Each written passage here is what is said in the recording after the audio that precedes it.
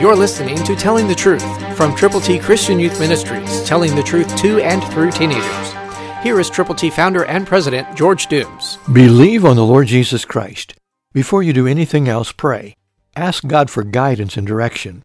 Praise His name. Thank Him for what He has done for you and others, and for what He wants to do. Give Him honor and glory. And then listen carefully to Psalm 57, 9 and 10, New King James Version. I will praise you, O Lord, among the peoples. I will sing to you among the nations.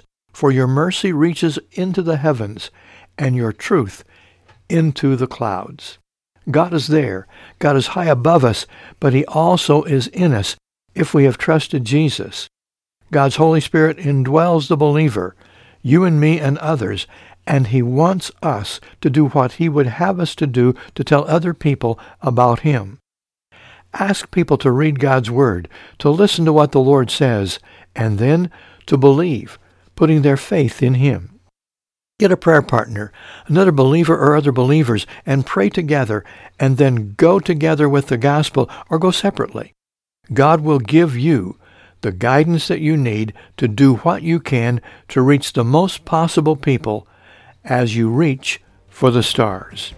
Remember, you and God make a majority. So determine that you can and will do His will. Christ through you can change the world.